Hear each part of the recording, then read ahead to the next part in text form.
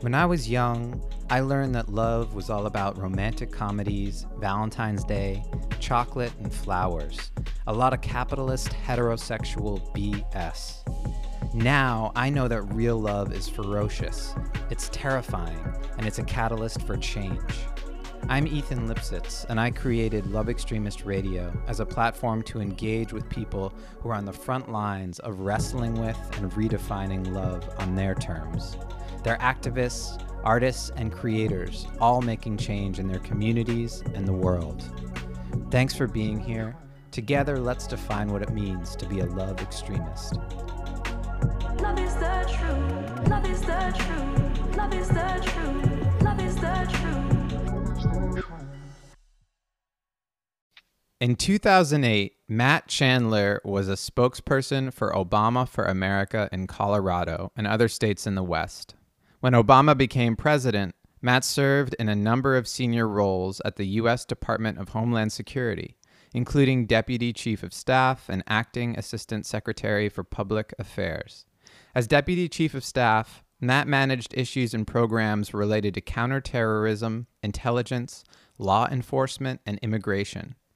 I met Matt after he left DHS in 2015 when he gave a talk with Christian Piccolini, a former neo-Nazi, about how to combat and leave violent extremism. That conversation inspired me to become a love extremist. And I was recently reconnected through a mutual friend with Matt Chandler and have him here today on the podcast. What's up, Matt?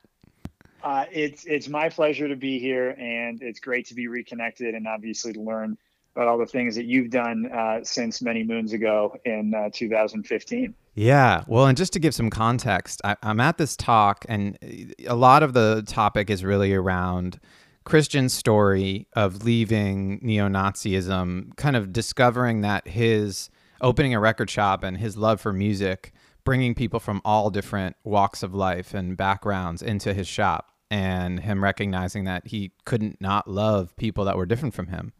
But in your, what I remember from your talk was really about kind of how government was, indeed, the Department of Homeland Security at the time under Obama was looking to kind of target early stage extremists. And it was really under the context of what seemed to be, Muslim extremists or people who were kind of drawn towards ISIS, and what the government was doing to keep people from joining the ranks in ISIS. Would you say that was kind of what you were focused on? Yeah, absolutely. And I think, the context of the times is really important for this conversation, and also kind of understanding how the threat has changed and morphed as it relates to extremism in this country over the last 5 years. I think violent extremism obviously is a really important part of what the national security apparatus focuses on. You kind of saw the more terrorist related threats really change, and then obviously this is tomorrow's the 19th anniversary of 9/11. But even between 2001 and 2014, the kind of traditional terrorist threat was a threat from abroad, some type of network threat, i.e. usually non-U.S. citizens who, adhered to a radical ideology. And in the context of a lot of the work that we did and focused on at the department was, extremism that was Al-Qaeda inspired or inspired kind of by the precursors of ISIS.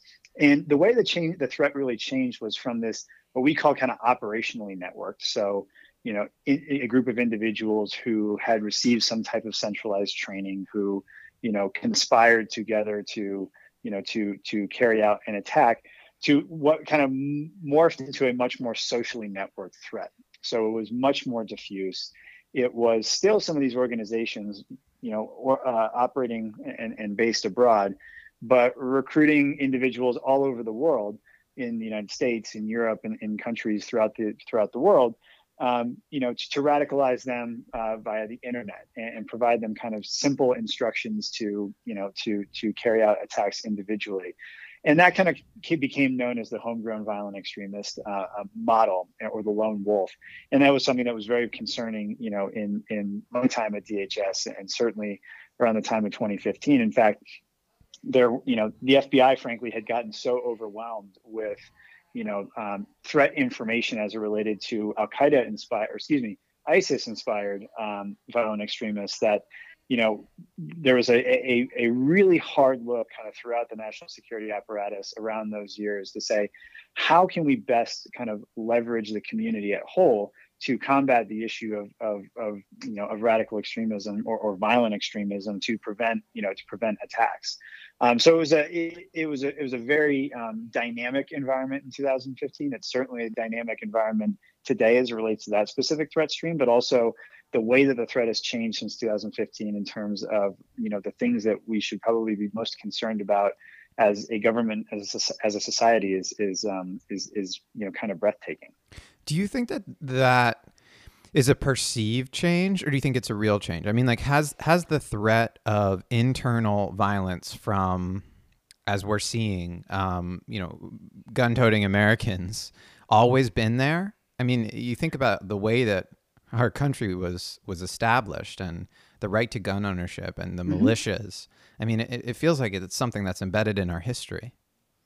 Yeah, and I don't think it's necessarily gun those who exercise their constitutionally protected rights in that respect by any nation, that there's certain in far right ideologies and the organization of far right groups, but also permissive environment that allows them to kind of operate in the open. For so long, and I think Christian's story about this is very interesting, and for those who are not familiar with him, definitely encourage folks to go and look him up. Christian Picciolini, who's written extensively about his experience in the neo-Nazi movement, operated a lot in the shadows, and his story was interesting because it, in many respects, the way that they communicated and recruited and radicalized was through music, and it was through neo-Nazi skinhead punk, and it was a very much underground movement. There was certainly heavy tattooing and stuff like that made them visible from a kind of the way you saw them and perceived them perspective, but it was always kind of an underground thing. I think the when Trump was elected, obviously there was lots of discussion about the dog whistles to the far right and white supremacists and other far right groups, and it's beyond dog whistle. It's just a straight up whistle at this point. Right. The tweets about, the suburbs being taken over by low income housing and the suburban mom, suburban mother profile being so central to his, narrative about why he deserves to be reelected, is so blatant and out in the open. And also, the company he keeps, folks like Steve Bannon, who have long had, connections to the far right, and Richard Spencer and Jack Posobiec, et cetera, who have occupied different spaces kind of within the Trump orbit. So I think the environment has become much more permissive for these groups to operate in the open, and therefore, that makes, frankly, recruiting and radicalization a hell of a lot easier than, kind of being, in the backwaters of the internet, though that certainly is a fertile breeding ground for conversations on these topics. Right. Well, and it also seems as though, I mean, it's interesting, like the attribution of extremism as it relates to government putting the label of extremism on, say, Antifa. Whereas, I just was reading an article about the current DHS chief not talking about, far right extremists as being, an issue or a national security threat.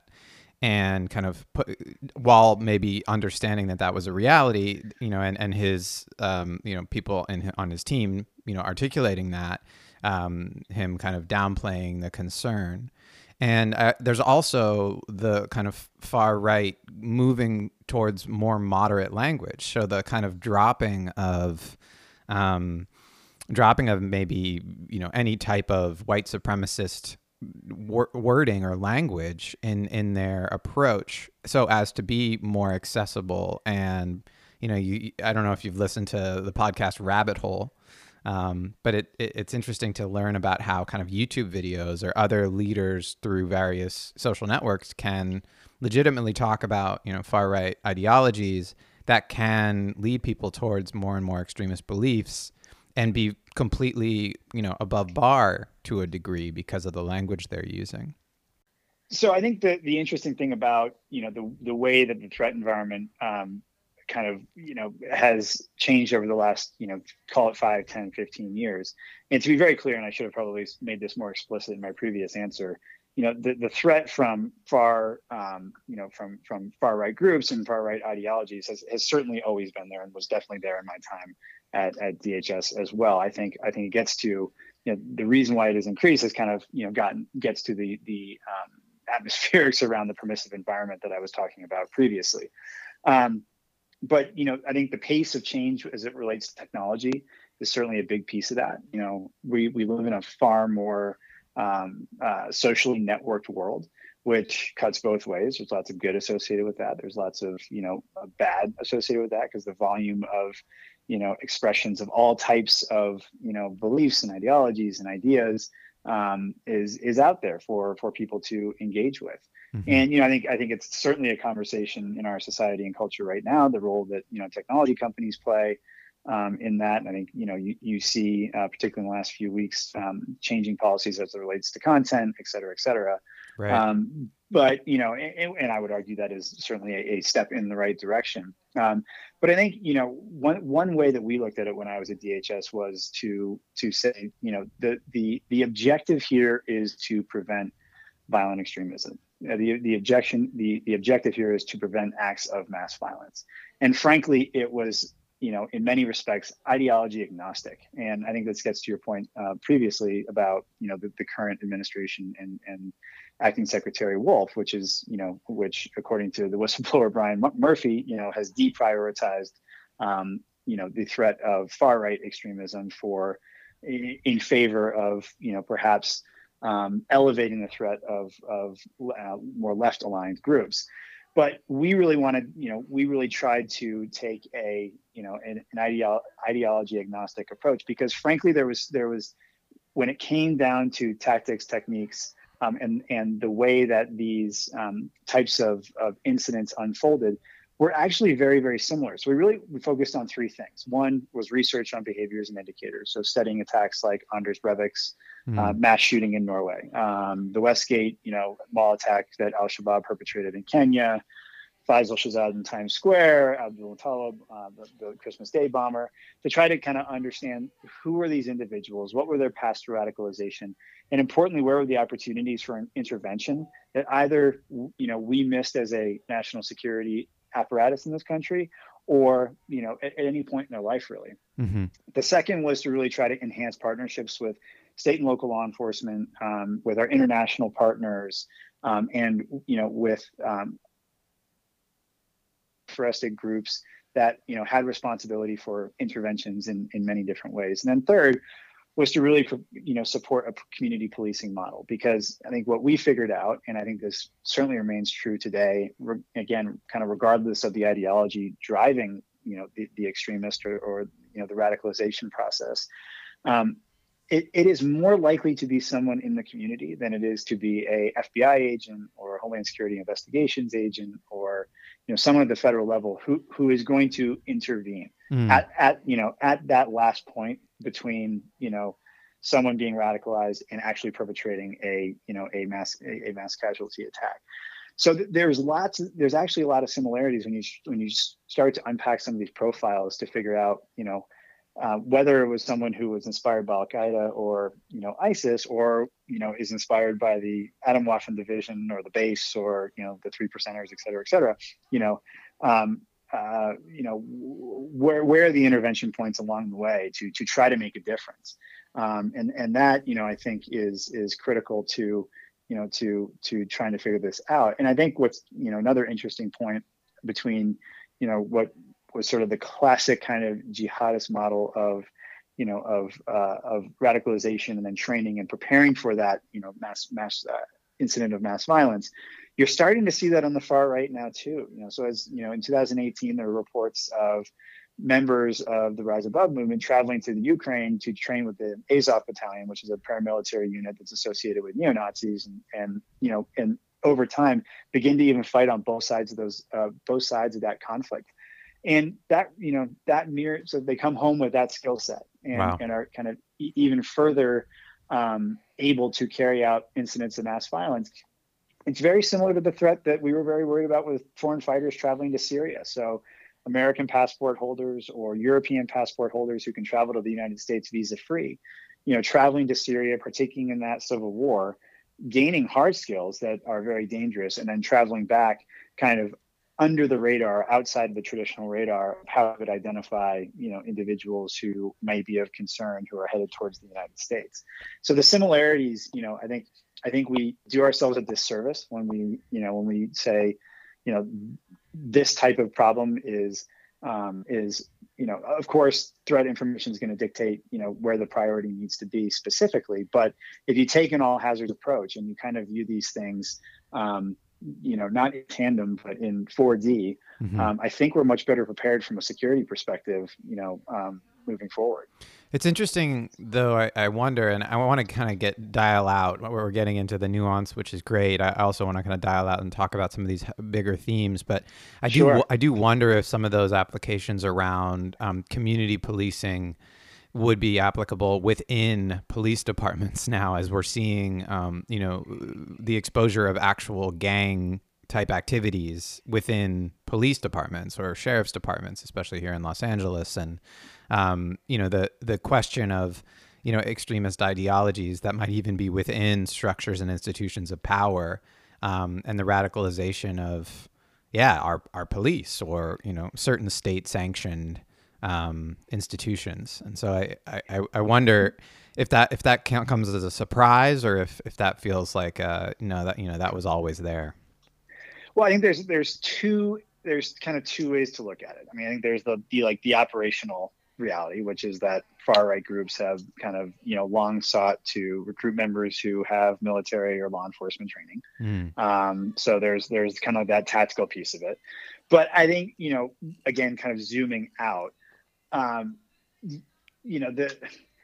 the police, law enforcement in the United States has really changed over the years. And I think the prioritization of counterterrorism as a fundamental mission of law enforcement, in many respects, did a lot of good, but I think, has kind of morphed and changed the American people's perception of what the police are. So are they your neighborhood beat cop who is out of his car or her car, walking around neighborhoods, who truly knows, the community?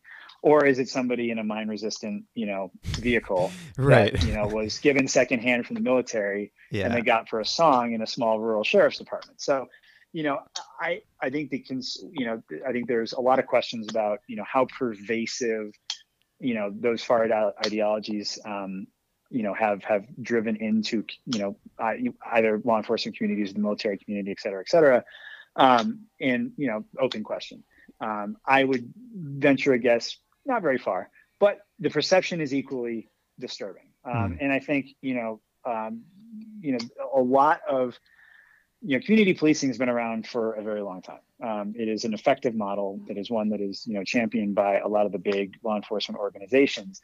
And what does that actually mean? There's a lot of similarities between the community policing model that, looks at, police officers and those police departments as really part of their communities and not those communities and not separate. Right. But it also involves a lot of the other essential social services that that we see people calling for in the defund the police movement, which I think is interesting because there's a lot of synergies between those. I don't think if you ask your average beat cop whether or not they want to be the social worker, the mental health, the mental health care worker, in addition to the law enforcement officer, the answer is probably no.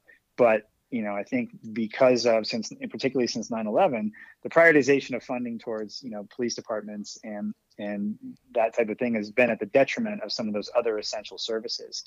And, just to kind of bring that into kind of sharp focus, one thing that I don't know if you recall from the conversation in 2015 was, I think there was a perception, particularly for young, first, second, third generation Muslim American kids who might have been radicalized online and discovered, either by, a local cop, a teacher, et cetera, kind of beginning to foment these, radical or extremist beliefs, but to the left of boom, so to speak, before before they'd been sufficiently motivated to carry out a violent attack.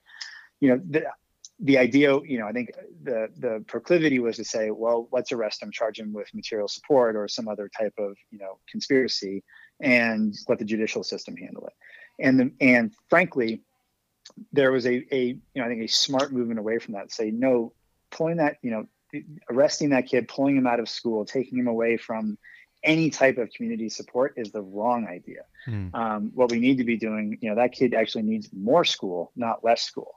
Needs a more solid connection to their community, and the help of essential services that are not law enforcement related. So we really couldn't arrest ourselves out of this problem. And I think that has applicability today. I think there's still I think the national conversation about the role of police is important, because I think it is highlighting how we lack a lot of these kind of fulsome community support models that we really, really need. Right. Yeah, I think there's this question of, and I think this is a beautiful segue into kind of where love plays a role, right? And I raised my hand to ask you this question during that talk, and I asked, what is the government doing to support love extremism? Because obviously, or alternatives to violent extremism, and I recognize now a lot of that question is rooted in what the movement on the streets are calling for, which is, defunding police and putting funds towards nurturance, towards care, towards education, towards housing, towards mental health, right? Towards job training, the things that keep people engaged in a healthy life and not drawn towards hate, drawn towards violence. And I guess I'm curious to hear from you kind of how you define extremism today, and or just in your life, or if that's evolved, but what does extremism mean? Yeah, I mean, I think I have a pretty clinical view. This is like former government guy. Totally. Which is, what's the clinical view, doctor? I think the clinical view, at least with the background I have, is a kind of politically or ideologically driven adherence to the point that extreme action is taken. And I think there was always like, a saying around, it's like, God save us from the converted, right? It wasn't, the people who tended to push, really push the limits of extremism, generally speaking, came to the cause and were driven to the cause for a variety of factors, whether it was isolation, whether it was, their background, whether it was, how they grew up, because they were missing something in their lives, and the ideology that drove them to extremism filled that void. So I think that's like my clinical view of extremism. I do think we tend as a country to make pretty and this is partially politically motivated, but also I think it's kind of who we are as Americans. We swing a little bit like pendulums, right? And whether it's on a 4-year election cycle, or if it's a 10-year cycle, or if it's a generational cycle, we tend to prioritize, prioritize different things. And I think certainly for those of us, who grew up with 9/11 being a big part of our society and kind of cultural ethos, and then our policy making and foreign policy, and how we view the world and how we view ourselves in the world, we see a lot of threats. And it's not, and they're real, they're out there. Right. But I think, we haven't, we need to not, it is led us to a place where there is such, almost, I think we can say violent polarization, that, I think we need to take a hard look inside and say, okay, what do we, as people truly, what do we want to prioritize? What do we want our legacy to be, as our country moves forward? And I think what the work that you have been doing, and having these conversations, and putting the idea of love and in its many different forms and iterations at the center of the conversation is right. And I think whether you call it love, whether you call it nurturance, whether you call it, community care, Yeah. whatever it might be, Dignity. Yeah. is it dignity? Yeah, it's an incredibly important piece of the pie, and unfortunately, I think it's been missing from the conversation for too long, because I think we find ourselves at a place, and I think probably every generation feels like this, where it's like, oh my God, can we heal and move forward? Is there an Right. opportunity to do that? Well, and can you point towards budget allocation or government initiatives that are actually in service to a more loving model, a more addressing these things at the root? I think there are, nationally right now, short answer, not really. I think there are certainly communities around the country who do it right. And there are communities around the country who probably have a lot of work to do.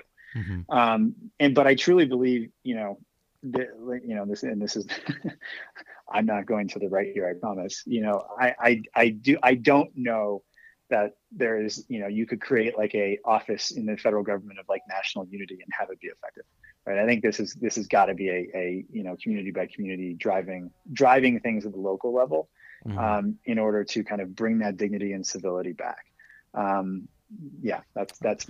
That's my 2 cents there. That's really interesting. And it also makes me think about a couple previous episodes. I interviewed 2 folks. One's Tim Phillips, who is from Beyond Conflict, which is a Boston-based organization that was involved in the negotiations to end apartheid and ending the civil war in El Salvador and the conflict in the Balkans. And he's just seen everything. And he just produced a polarization report that Ezra Klein actually just published something in Vox about, that talks about how we actually have this perception of polarization that is greater than the reality. And yes, we're not as different as we think we are. We're not as polarized as we think we are. And there's so much overlap and common interest as humans. And I think that's actually where the secret sauce is in this context of love or nurturance or dignity, where it's like, the overlap is we have families, right? We want to have jobs, right? We want to be healthy. Like there's these kind of basic needs that we all have. We want to be educated. We want to live long, joyful lives. And in order to do so, it's a prioritization on our part, but also we must have assistance. There must be other institutions here that can step in and advocate for those values. And I think it's really interesting to notice that and see where those overlaps are, where those bridges are. The other person I spoke to is Scott Shigioka, who's an amazing artist and just scholar who drove across the country he's a homosexual Hawaiian who lives in the Bay Area, a very liberal man, who went to Trump rallies and went, all across the country, lived in Appalachia for a while. And he's an environmental rights advocate. And he noticed that language was so important. And, as soon as you start to talk about climate change, you might lose people, but people in Appalachia are actually more connected to the earth and living from the land than many in cities.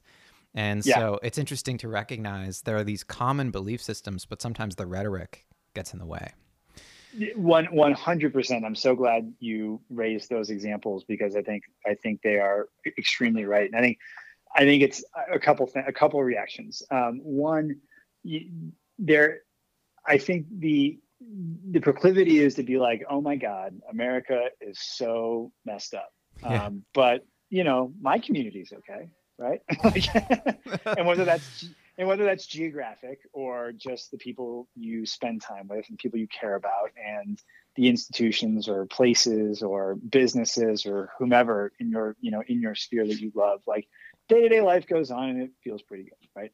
So not here in LA. It's on fire. Yeah. Right. It's crazy.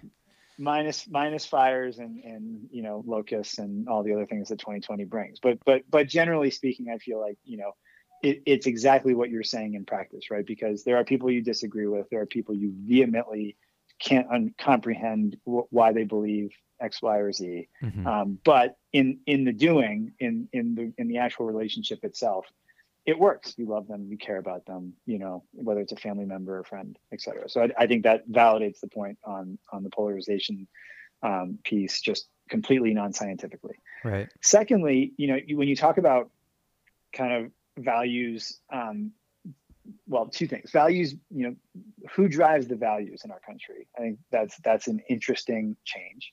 And then secondly, how we communicate about it, I think is another interesting change.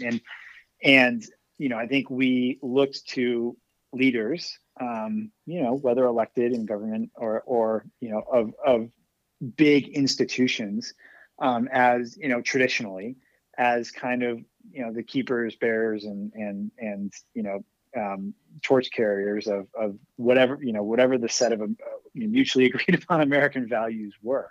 And I think, you know, that is probably where the leadership void is most pronounced right now. You know, I think our standing in the world has fallen. We're a global pariah in terms of coronavirus response. You know, Right. we're absent from the world stage. So there's a vacuum in leadership. So who steps into the void? And I think that's a really interesting question. And I think you see it in a lot of different ways. We're not bound by a common religion, so you know there's not kind of that voice. You know, we have a very sort of fractured popular culture. Yeah. You know, but a kind of, you know, if you could say popular culture, I think is in part responsible for having, you know, for promoting a very needed and necessary and important conversation around racial equality and social justice in this country. So I think that's good. But then you also see kind of like, so who are the institutions in American life that are left? And you see big companies stepping into the void, which is really interesting, I think. Yeah, definitely. And trying to communicate, you know, the values that drive them, and consumers respond in kind, you know, so people work with and buy goods from companies that they believe share their values. So there are common sense of values out there. The real question for me is, who are the messengers? And that gets to your question about rhetoric. And, you know, the messengers are oftentimes the most important, you know, the most important ones. And, you know, I think it will be very interesting moving forward. Everyone has an opportunity to be a messenger, though, within their sphere of influence. Absolutely. And, you know, I think I think it's a call to action in many respects for whomever is next as, you know, as president, whoever the next Congress is, but also, you know, just people in their daily lives trying to prioritize, you know, turn despair into some type of action and make a small impact where you can. Yeah, well, and that's definitely the impetus behind this conversation and why I'm here, you know, and really what you inspired in me was, well, what am I doing to spread extremist love, and what does that even look like, you know, and how do we start to define that?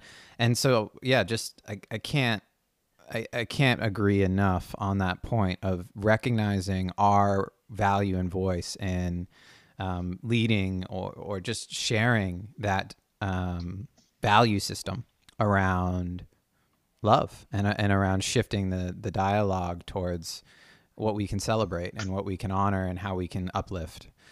That leads me. Sorry, go ahead.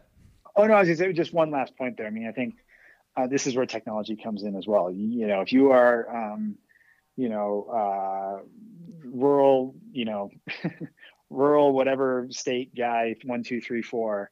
You can scream at the top of your lungs and curse people out on social media and be a real dick. So pardon me, I don't know if this is a family-friendly podcast. Good. Yeah, whatever. But you know, would you say that to your neighbor? Right. Even, you know, if they lived a life that was drastically different than yours, you know, to the example of the artist that you interviewed, the answer is probably no. And you know, I think it's probably, you know, Captain Obvious here, but I think we've deprioritized the real human connection and the real human conversations in favor of, and you know, anonymized online conversations that have truly kind of done us a disservice.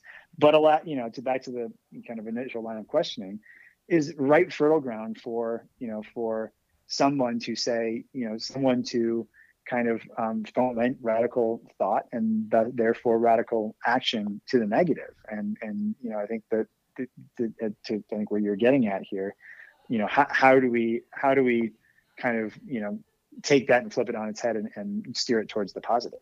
Yeah, and there's all sorts of intricacies here because human psychology gets in the way, and we think about our negativity bias and our our draw towards the drama or towards the fight. But absolutely, I think there's something, if we actually check in with ourselves and recognize or have a mortality facing moment or whatever it is, we recognize actually, we would prefer to have joy and comfort and celebration and not necessarily drama if it was our choice. And so, we can start to act as if that's the case. And I think that it takes work because I think our natural inclination is to be drawn towards the fire and not necessarily the rainbow all the time. But that leads me to kind of my next question, which is how do you define love? That's a hard question. I kind of view it as a prism and contrast of extremes because it in many ways it's the critical through thread that I think not only guides our person-to-person relationships, our relationships as a community, our relationships with the things that are much bigger than us, but it also, directs our decisions, our actions, and our views. And I think it's like the thing that motivates your why, and it also motivates your how. But, I think the manifestations of love can be so different. Like, of course, I love my family, I love my friends, that, but, when, say a suicide bomber, for example, right? Or somebody who is, who perpetrates a mass attack, is patriotism love? Are they motivated, are they motivated because, they believe that their action is going to have an impact that is in furtherance of their people, their tribe, their tribe, so to speak, not in any kind of specific sense, but, the group that they are involved in. Yeah. But is that love? I think in some perverted sense, perhaps, and it's completely antithetical to how we would view an expression of love, say, if we are on the receiving end of that type of action. At the same time, I served in Afghanistan with the Navy. When we eliminated, a terrorist leader from the battlefield, is that an expression of love of country at the complete disservice of family and the follow-on effects of what that action is going to mean in terms of, a community? So, I think if I had to answer it in one sentence, I would say it's a contrast of extremes that is so, woven into human nature and drives so much of our decision making and action that it takes on an almost prism-like quality. I'm really glad you brought up those extremes and also your experience in Afghanistan. When you step away from Afghanistan and think back on that and having taken out a leader, It's not me personally. Well, whatever. As a group, do you feel like that was a loving act in retrospect? I think it is a necessary act, right? It is, and here's why. I think when you are and I, never saw any direct action, never saw any combat, just to be very clear, sure there was indirect fire and those types of things, which are scary, and, definitely make your heart race, but nothing to the extremes of what some of my fellow service members have seen. But, I think the old adage is incredibly true of, when you are there, it's not necessarily about it's not about the strategic mission. It's not about, the foreign policy, that is the reason for you being there. It is very much about, your team and the guys and the folks around you. Right. And I think that is true. So in some respects, yes, that, my team is going to be safe and we all get to come home, then yes, I think it could be perceived as a loving act and perhaps, bears more introspection on my part of of how I view it. But, I think, I think you have to be cognizant of the other side of the coin there. And I think, There's a former FBI agent who wrote a great book called The Black Banners. His name's Ali Soufan. He's a good.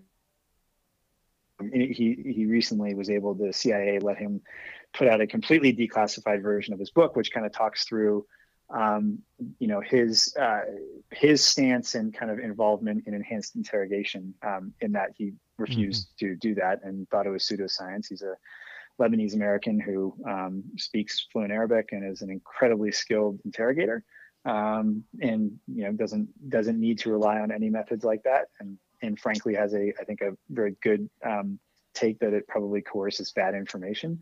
But he was recently talking about how I think the thing that we ignored as a country was how our actions served to further radicalize an entire potentially an entire generation of other communities against us.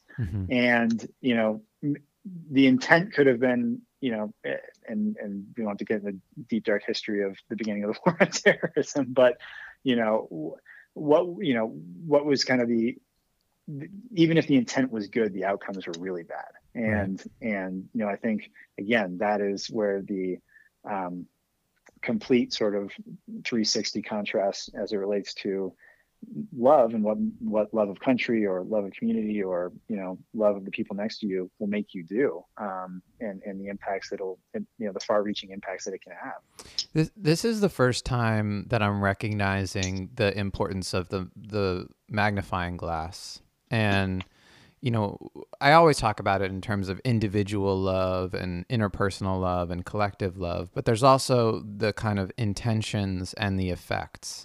And, your intentions can be for your team, whether that be on the battlefield or on the sports field or wherever you are. Your intentions could be for your country, which is, hugely macro, or it could be for your family or your partner or yourself. And I think it's really interesting to recognize that what is loving for yourself is not necessarily loving for someone else, or what is loving for your team is not necessarily loving for the world. And that paradox is actually something that's really hard for us to reconcile. Like, do you think there is a universal love that can exist no matter what? Or is it always going to be at the expense of something? I think it almost matters at it's almost a volume question, right? Like at what level? I think it's yes. I do think there is a baseline humanity, which I think I would equate with universal love in this context. And I think there is something that makes us inherently human that allows us to connect, achieve, and have impact in ways that ultimately move us forward. I mean, that's the course, the tide and course of human history. But recognizing the paradox, I think, has to be a very integral part of that. But I think it comes from a commitment to understanding. And I think that if you look back at history of generations of human conflict, whether what the intent was and what the outcomes were, there was a mismatch in understanding. And I like to think, and again, I can only see these things through a soda straw these days, right? Because I'm not, necessarily involved in anything, as big like a federal government anymore. But if I look at it, kind of in the soda, through the soda straw of my community, we share the values, we share the love of the same things, and things being a capture for everything from interests, hobbies, places, et cetera, that there is a through thread that makes it work. And I like to think that back to the kind of volume question, that you could do that at scale. But and I think I don't know what those unity moments are anymore, and it's a very tough thing to kind of consider. If a global pandemic is not a unity moment, I don't know what is. Right. Well, yeah, and even when we think about these holidays, I mean, I grew up without any question. The 4th of July was this kind of celebratory moment, or whatever it is, New Year's Eve or anything. And, now I think we look back at the history of America and often kind of consider all the implications. And sure, for some of us, it has provided immense freedom and growth and opportunity. And for others, it's been a history riddled with slavery and abuse and oppression and killing and violence. And so it's kind of, like the rose-colored glasses show up for everyone in different ways, as you said, the prism. And I think that's a really appropriate point. And also the understanding is really interesting, because when we get into looking at kind of post-conflict resolution and alternative methods of resolution like transformative justice or restorative justice, a lot of it is in the understanding and is in the kind of being able to face the victim to the perpetrator and be able to have that conversation and understand where what led someone to do what they did. And sometimes that's almost more powerful than retribution or forgiveness, is just the understanding. And that's been a definition that's come up on this podcast, is people have said, I think love is understanding. And it's really an interesting one and a crucial ingredient. Couldn't agree more. And I from a privileged background, and I think it's been for me personally, engaging with conversations with people of color who have come from a completely different background than me, I think has been incredibly important. And I'm glad that I've been able to serve in places like the military, which is in essence a microcosm of the broader American culture more broadly. And I've worked with people from almost every different background you can think of, and that has really shaped my worldview. But I think we all have so much. We do. I don't think I know. There is so much more understanding that has to happen before we're even close to being on a level field on which we can move forward. And to your point about American history, we are taught things that are meant to make us feel proud and a part of the big messy experiment in American democracy. But there are, at every turn, it has been at someone else's expense, right? Whether it's a group, individuals, et cetera, et cetera. And I think, history is history, but damn, we sure need to recognize it. Sure. So you're in Wyoming, and I'm curious to hear how your experience kind of in that place and your choice to be there and how that relates to this conversation. I know you recently moved to a new place. Is that right? We did. Yeah. We moved a couple weeks ago. And what is it about, what brought you to Wyoming? Is it Kanye West or, what's the... Well, the short answer is it was my wife's job, but I think the longer answer is, I grew up in a rural part of the country in Western Massachusetts, I think in a small town. Both my wife and I are from small towns. I think we really value that sense of community and connection to the community that's kind of inherent in small town life. We also are just very lucky to live in one of the most beautiful places in the world. I love spending time outside. I ski a lot. I ride bikes a lot. Love spending time in the mountains. So there was a big place aspect to it as well. And so my parents always kind of said, if you can hit three things in life, if you can hit these 3 points in life, do you have a job that you love? Are you with someone you love, and do you live in a place that you love? If you can get all three of those, you've killed it. Yeah. You've absolutely nailed it. And I feel very lucky to be in that position, and incredibly privileged to be so. But yeah, we kind of consciously made the decision that this was something we wanted to do. My wife was able to get a job here, and I luckily am able to work remotely. So when there's a good internet connection, but the way I think this relates to, this conversation, and we are far from a perfect community. There's lots of progress that needs to be made, but there is a commonality of love of place here that is very much kind of a through thread.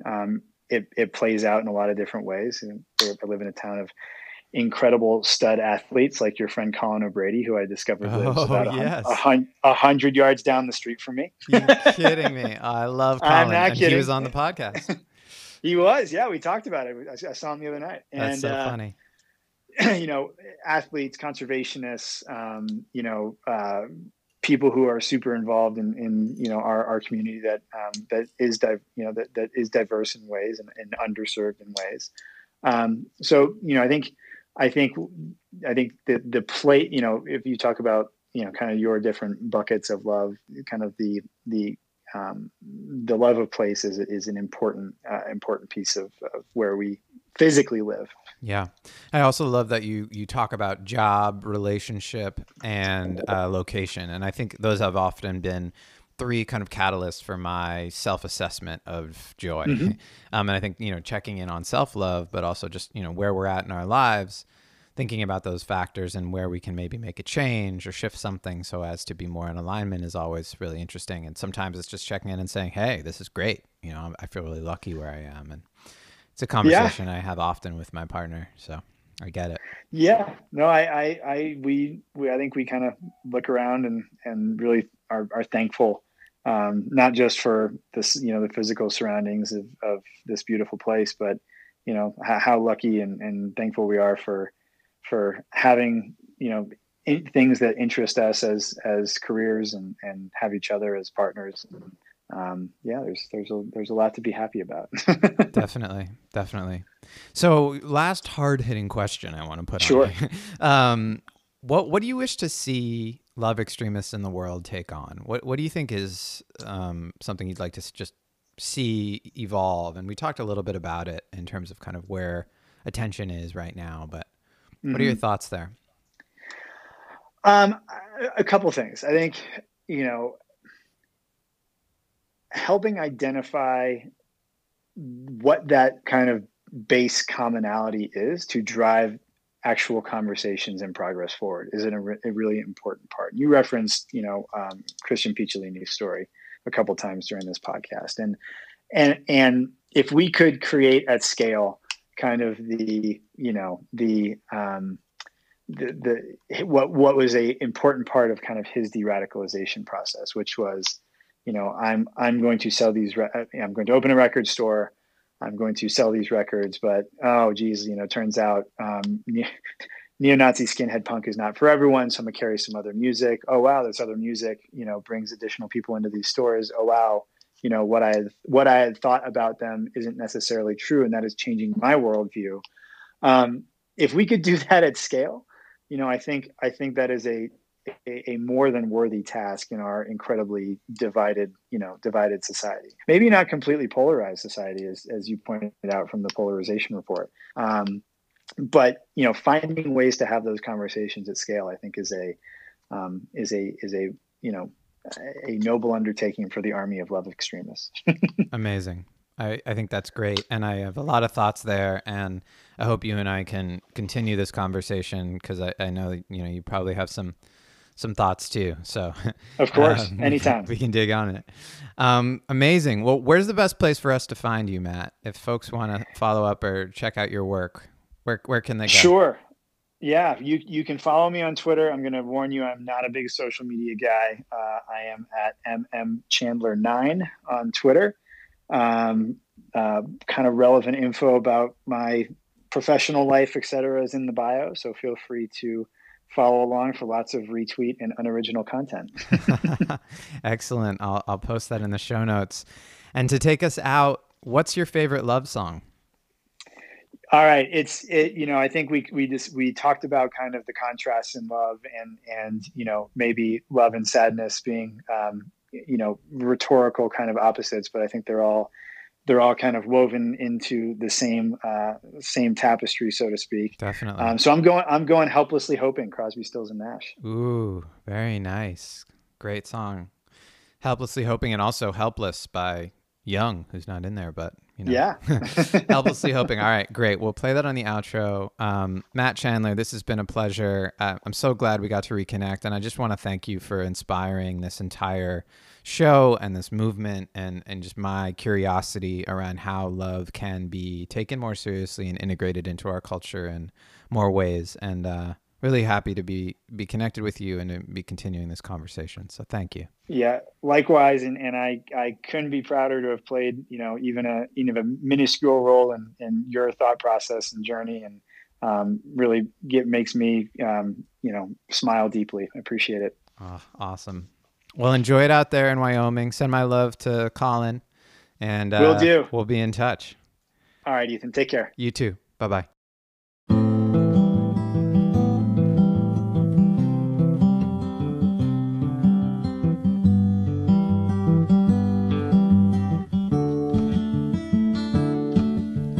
Helplessly hoping her harlequin hovers nearby, awaiting a word,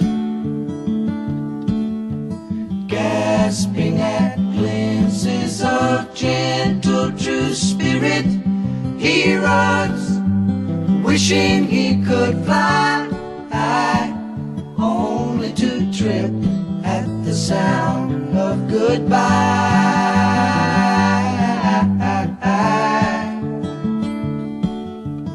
Wordlessly watching, he waits by the window and wonders at the empty place inside.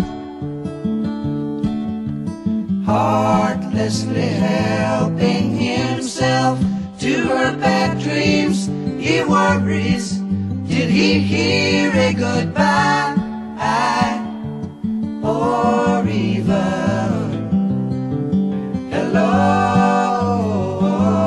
They are one person, they are two alone, they are three together, they are for each other.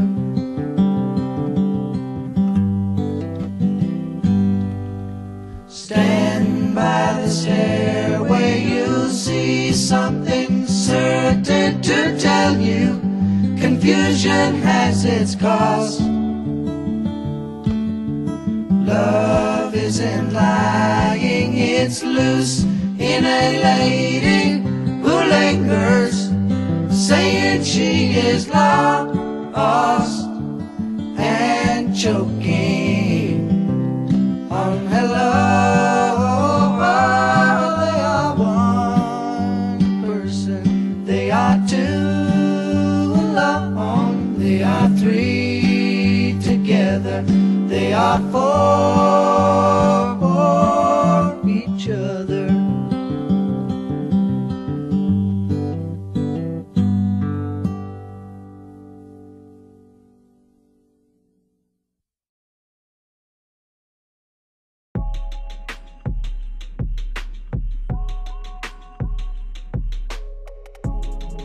Thanks for listening to Love Extremist Radio. If you like this podcast, please leave a rating and review on iTunes. If you want to learn more about being a love extremist, check out www.extremist.love and follow Love Extremist on Instagram and Facebook. Find me also on Instagram at Ethan Lipsitz. Hope to hear from you soon. Peace.